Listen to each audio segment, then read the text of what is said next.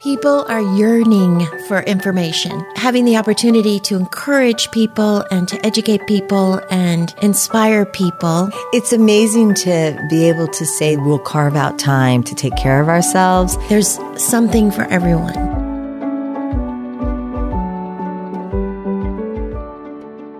We are here today with our really good friend, Claire Dwoskin, who is the founder of the Children's Medical Safety Research Institute. But more than that, she's our friend. We've known her for a long time. And it's a funny story how we met Claire. Yes. So Doro and I and Claire hike a lot. And we were out, years ago now, we were out hiking, and it's called the Billy Goat Trail here in Maryland. And we see this unbelievably beautiful woman walking with her dog. And we, of course, know pretty much everybody on the trail. And we're like, hey, we haven't met before. And it was Claire, and ended up talking about health and wellness, and learned quickly that Claire's a real leader in finding out research about health related issues. And that's what we're going to talk about today. Yeah. And I came home from meeting Claire, and I told Bobby, my husband, and Bobby said, "Oh, Claire Dwoskin. Yes, everybody loves and everybody knows and loves Claire Dwoskin." It's true. Thank you. Thank you so much. Too kind. So, Claire, first, just tell us a little bit about yourself and what you do. And let's start with your personal life and who you are. Well, Doro and Tricia, I remember meeting you as well in the woods that day, and just being so excited because I realized how much in common that we had. And I had been to your Achieving Optimal Health conference the year before and was so impressed with the speakers that you had assembled and the philosophy that you were promoting with meditation, wellness, and staying healthy naturally. And that was very much in alignment with my own values and beliefs regarding health and what I had come to learn through my research. So I was so excited to get to know you and then become part of Achieving Optimal Health myself.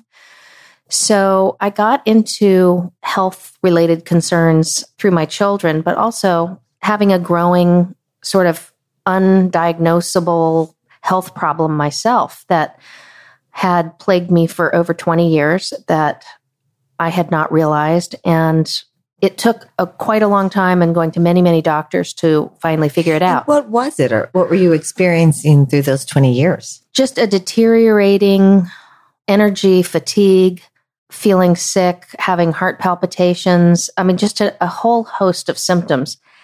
And long story short, after many, many years and many tests of not being able to figure it out, I went to a practice that is very integrative and something that I know you both are advocates for. And they did a test or a series of tests and discovered that a microbe that I had from a ruptured appendix that had become gangrened was still causing an infection in my body. Wow. And rather than being in a tight space like an appendix, it was throughout my entire abdominal cavity. And so I had been fighting this infection for 20 years. And finally figured it out and was able to restore my health. It's as if I never had it, but I really spent 20 years struggling. And can you describe what is a microbe? What is that?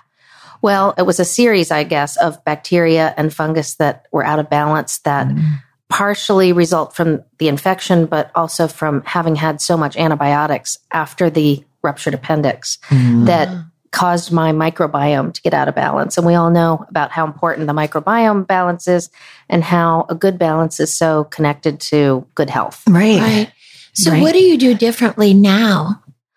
One of the tests was a blood test called the Leap Now Mediated Release Test, and it showed how my immune system was reacting to every food I was eating.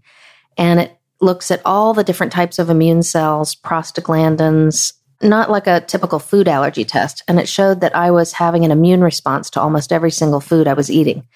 So they put me on a diet of the 20 least reactive foods. And within 3 days, my pain had reduced about 80%. And I was able to lose weight and my energy came back and I was able to start exercising again. And it really was a major life transformation. So I've been sticking to the diet. As I heal, I can add more and more foods back to my diet. So I'm now around 60 to 75 foods that I can eat without having an inflammatory reaction. That is just great news. Mm-hmm. Wow. I mean, you look beautiful. Oh, you thank look you. Thank you. healthy and strong. That's fabulous. Really incredible. So you have 2 children. Yes. I have twins, and they're currently freshmen at William and Mary. So you're an empty nester. Yes. How's that? It's actually kind of good. I mean, I, of course, miss them, but being that they're so close, I've actually been able to see them almost every 2 to 3 weeks. So that's nice. That's great. But there's no mommy guilt about, okay, what are they eating? And, what time are they going to be home at night? And am I doing all the right things for them? And that type of thing. I can focus a lot on some things that I would like to focus on. Right. So I think everything in life has a season, and you just sort of let things go and flow, and everybody can be happy. Yeah. That's right. So tell us about what you're doing now, how you spend your time. You're the founder of CMSRI. Yes. So tell us what that is. Okay. So CMSRI is Children's Medical Safety Research Institute. And I founded it about 10 years ago when I realized that there was not enough research on what is causing people to become chronically ill. I was seeing a tremendous rise in chronic illness in children especially, but also age-related neurological disorders like Alzheimer's and Parkinson's disease. And the research is mostly focused on cures and drugs and not much on causal factors. And I felt we could make a bigger difference if we could prevent people from becoming sick in the first place rather than just continuing to medicate a bunch of ill and disabled people. Like get to the cause, to the root of it, Yes, right? exactly. Rather than be treating all the symptoms. That seems to be what we do. Exactly. And so can you be specific? Can you tell us about some of the research that you found most interesting and that you think is really changing the way people are living? Well, before we founded CMSRI, I organized a small conference, invited about 20 scientists from all over the world, and they presented their research. And the conclusion of all the scientists were that aluminum toxicity is linked to so many different conditions. And we know to be concerned about, for example, lead toxicity. And we know we don't want lead in our paint and our gasoline and our water. But I think we've been told to feel that aluminum is more benign. It's safer. But in fact, it's actually insidiously unsafe. And when we talk about aluminum, that's aluminum foil. That's the aluminum in deodorant. I mean, where is the aluminum that we're talking about? So aluminum that we use in our computer cases and for pens and to cover the front of our refrigerator isn't going to harm anybody. It's inert, but it's the forms that get into our food or that we apply to our skin or inhale or ingest in some way or inject into our bodies that can cause the kind of toxicities that lead to different types of chronic illnesses. What do you inject that has aluminum? You mean vaccines? Yes, vaccines. Well, first of all, it was discovered about 40 years ago, I believe, that patients who had dialysis, they developed dementia and Alzheimer's like symptoms very rapidly after starting their dialysis. And they found that the dialysis fluid had aluminum in it. And as soon as they chelated the aluminum out of their bodies or they quit using the aluminum, patients no longer got this dialysis dementia anymore. So they could see a very rapid and direct link between intravenous aluminum and dementia. So there are other forms. For example, aluminum can often be found in IV fluids that people get in the hospital. All those bags of glucose and things that you're getting an IV drip, unfortunately, the levels of aluminum are still too high in that. But yes, in about 7 or 8 of the vaccines that are on the childhood vaccine schedule contain an aluminum adjuvant, which means helper. It helps the vaccine create the immune response. But unfortunately, it also creates toxicity. And it's the toxicity that creates the immune response. And beyond creating the immune response, the scientists and others who were involved in developing the vaccines and regulating them didn't really go further than that in their research to see what other effects might that toxicity be causing than creating an immune response. So we decided to pick up that task and do the kinds of research that probably should have been done in the first place. And we're finding results that confirm what the original 20 scientists who met, who felt that aluminum was probably linked to almost, I shouldn't overstate it, but very many of the chronic diseases that we are experiencing today, like autoimmune disease, which now affects about 50 million people in the United States. Wow. Alzheimer has, I think, about 16 million. And then there's a range of childhood chronic illnesses like asthma, allergies, eczema, type 1 diabetes, ADD, ADHD, and autism that have also been linked in the scientific literature to aluminum toxicity. So when you're telling me this and Doro, and we hear it at our conference, I get so, oh my gosh, how do we let everybody know this? And I imagine you feel that way. And I know talking on a podcast is a way to do it. What other things are you doing to get the message out to people? We are funding the research, and we're also sponsoring scientific conferences. We have one coming up in Lisbon, Portugal in May, the International Congress on Autoimmunity.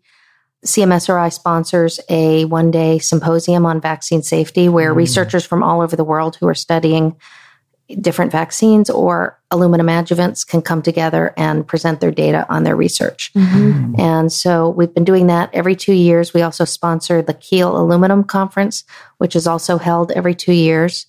We have a Facebook page and Twitter, and we try to get the word out about the research and share articles that are written about it, and also sponsor conferences like yours, which we so appreciate. Really appreciate and Claire, is Chris Exley one of the leading voices in this area? Yes. Dr. Chris Exley has been studying aluminum toxicity and aluminum's geology in the Earth's crust for over 30 years. And he's probably one of the leading experts on this in the world. And his very first study was actually published in Nature, which is a very big accomplishment for a scientist. And they were able to show that fish that were exposed to levels of aluminum that are found in waters after acid rain, that it was killing all the fish. But that if you put silica in the water in the form of silicic acid, the fish lived with the same level of aluminum toxicity. And they found that very profound because they had known that silica and aluminum have a relationship with each other in the Earth's crust. The silica binds to the aluminum with oxygen and keeps the aluminum inert. And it didn't become toxic or bioavailable until we began smelting it for use around in the 1880s. Wow. So along with the sort of scary message about aluminum in your health, there's also a positive and hopeful message in that you can drink silica-rich mineral waters and flush the aluminum from your body and see improvements in your health outcomes. And we've actually seen one case of a reversal of Alzheimer's disease. That's amazing. And right now there's a Facebook group that is dedicated to children who have epilepsy. And the parents took our research and decided to apply it to a new way of using it, which is on children with epilepsy. And they found that in many of the cases, it stopped the seizures overnight, even in cases where the children were having 200 to 300 seizures a day. It was either within days of starting to drink the silica-rich mineral water or... Did you find that there was a level that they had to drink, or was it, was there a measurement that you can recommend for people that I guess are challenged than just regular people, or did it not go that way?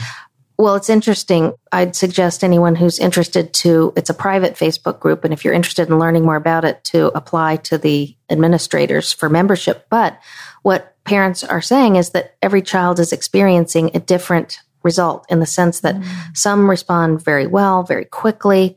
Others, it takes longer for the silica to get in their bodies before the seizures start diminishing. For others, they can drink only a couple of milliliters. And for others, they can drink a liter or half a liter and have no problem. And that makes sense because every body is different. Exactly. So, I think, again, that's what we talk a lot about on this podcast and at the conference, that we all really need to know our bodies and what supports it. So we're drinking Fiji water. And by the way, I drank yours. So this is for you. Okay. But can you tell us what you told us earlier about Fiji water and the different waters that contain the silica and... Yes, and I have no financial relationship whatsoever with Fiji or any other mineral water. So, but one of the things that Chris Exley has studied is how to measure your aluminum body burden by drinking a silica-rich mineral water and then measuring the amount of aluminum that is excreted over time. And he not only discovered that the silica-rich mineral water could cause you to flush the silica out, but depending on how much was flushed out, he could also calculate a reasonable measurement of your body burden. So he has been doing studies with silica-rich mineral water and a variety of conditions, everything from multiple sclerosis, which they found that people who had multiple sclerosis had far higher levels of aluminum in their urine than normal healthy people did, and that when they drank the water, the patients drank the water for 12 weeks, they flushed significant quantities of aluminum out of their urine, and none of the patients progressed in their disease. They either stayed stable or we don't know if they improved because the study wasn't designed to measure clinical improvement, but no one got worse during the time. And we've also had studies with Alzheimer's disease. There was a pilot study published in the Journal of Alzheimer's Disease showing that drinking a silica-rich mineral water resulted in statistically significant improvements in cognitive function in some patients.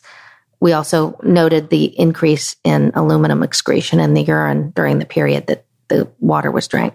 Wow. It's just like huge news. You know, I know when we talked about it at our conference, I mean, everybody was moved by it and it changed so many people's lives.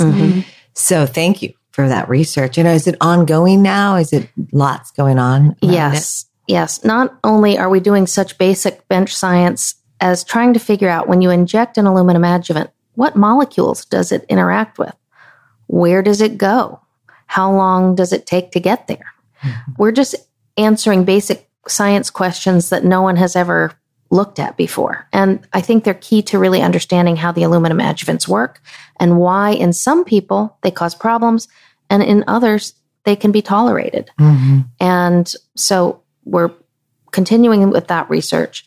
And we have a number of other ongoing studies looking at the impact of aluminum and people's genes. Does it cause genes to turn on or off that promote certain diseases? And so we have a very important study going on regarding genetics.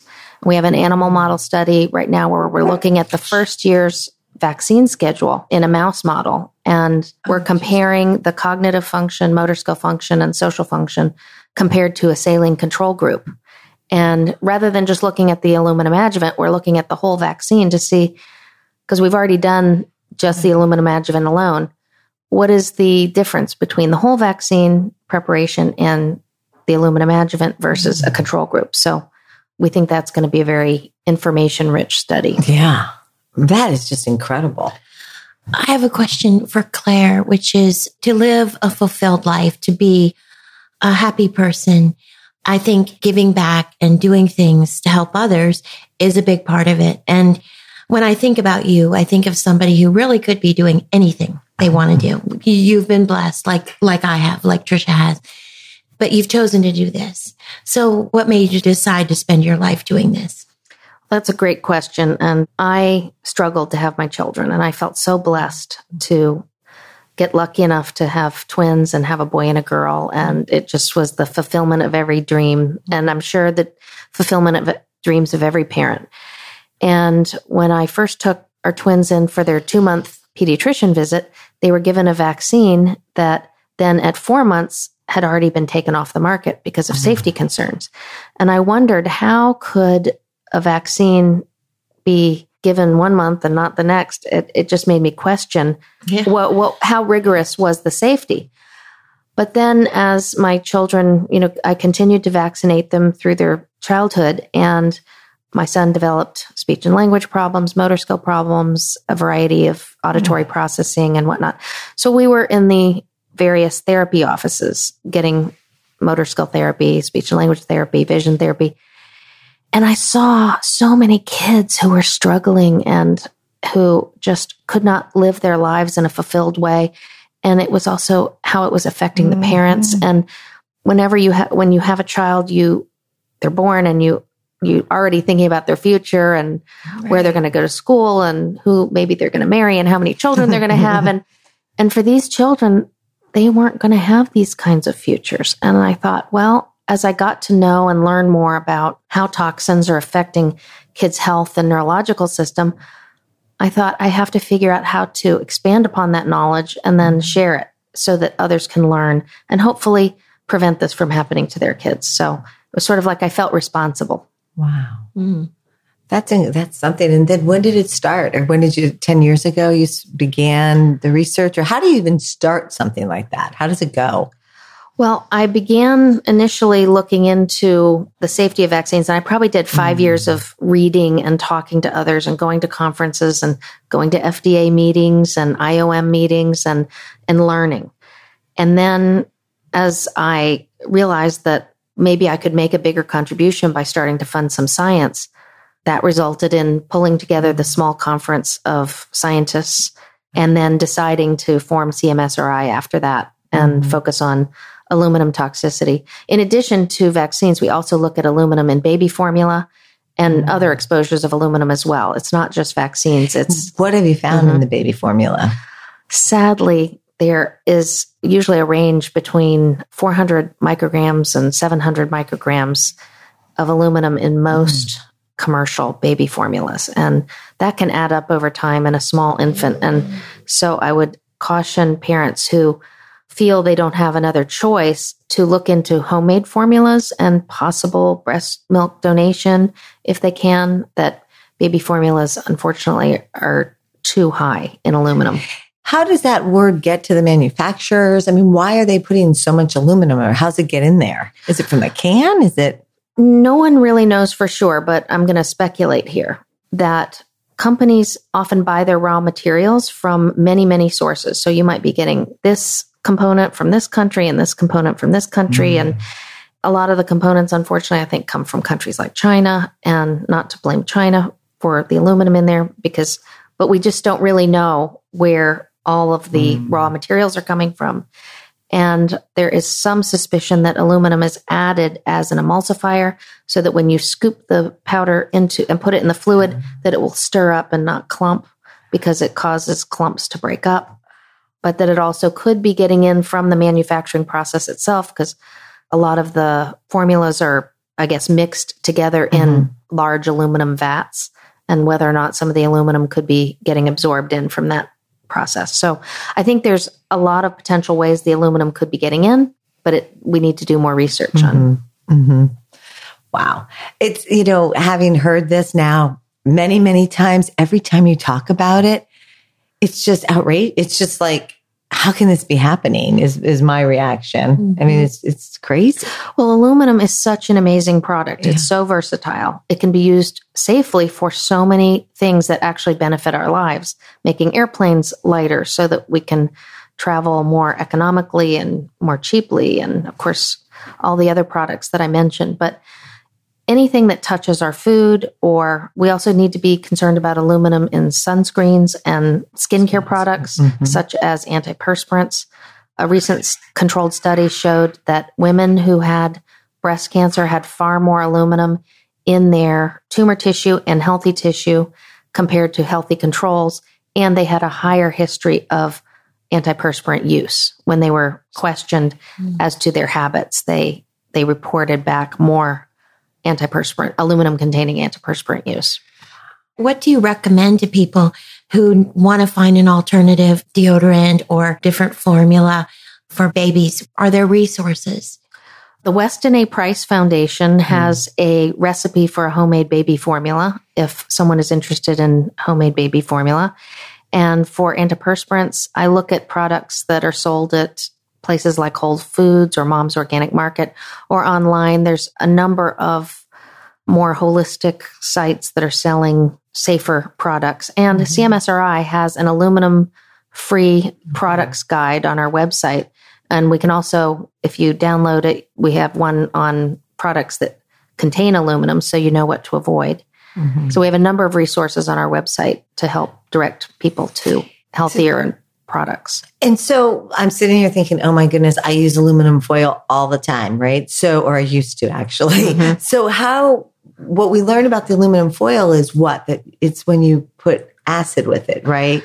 It's fine if you want to wrap a sandwich or cover a bowl or that type of thing. But for cooking any kind of high-fat food like bacon or hamburgers or barbecue or anything with an acidic sauce like tomato sauce, it will absorb a lot of aluminum from the foil. Okay. So it's cooking with aluminum, yes. and something with an acid like a lemon juice or, like you said, like tomato sauce. And fat. And something happens, and then that gets into our food, and then we ingest it. Mm-hmm. So we don't have to get rid of the aluminum foil on a day-to-day basis. Mm-hmm. It's just when you cook with it. Okay, good to know.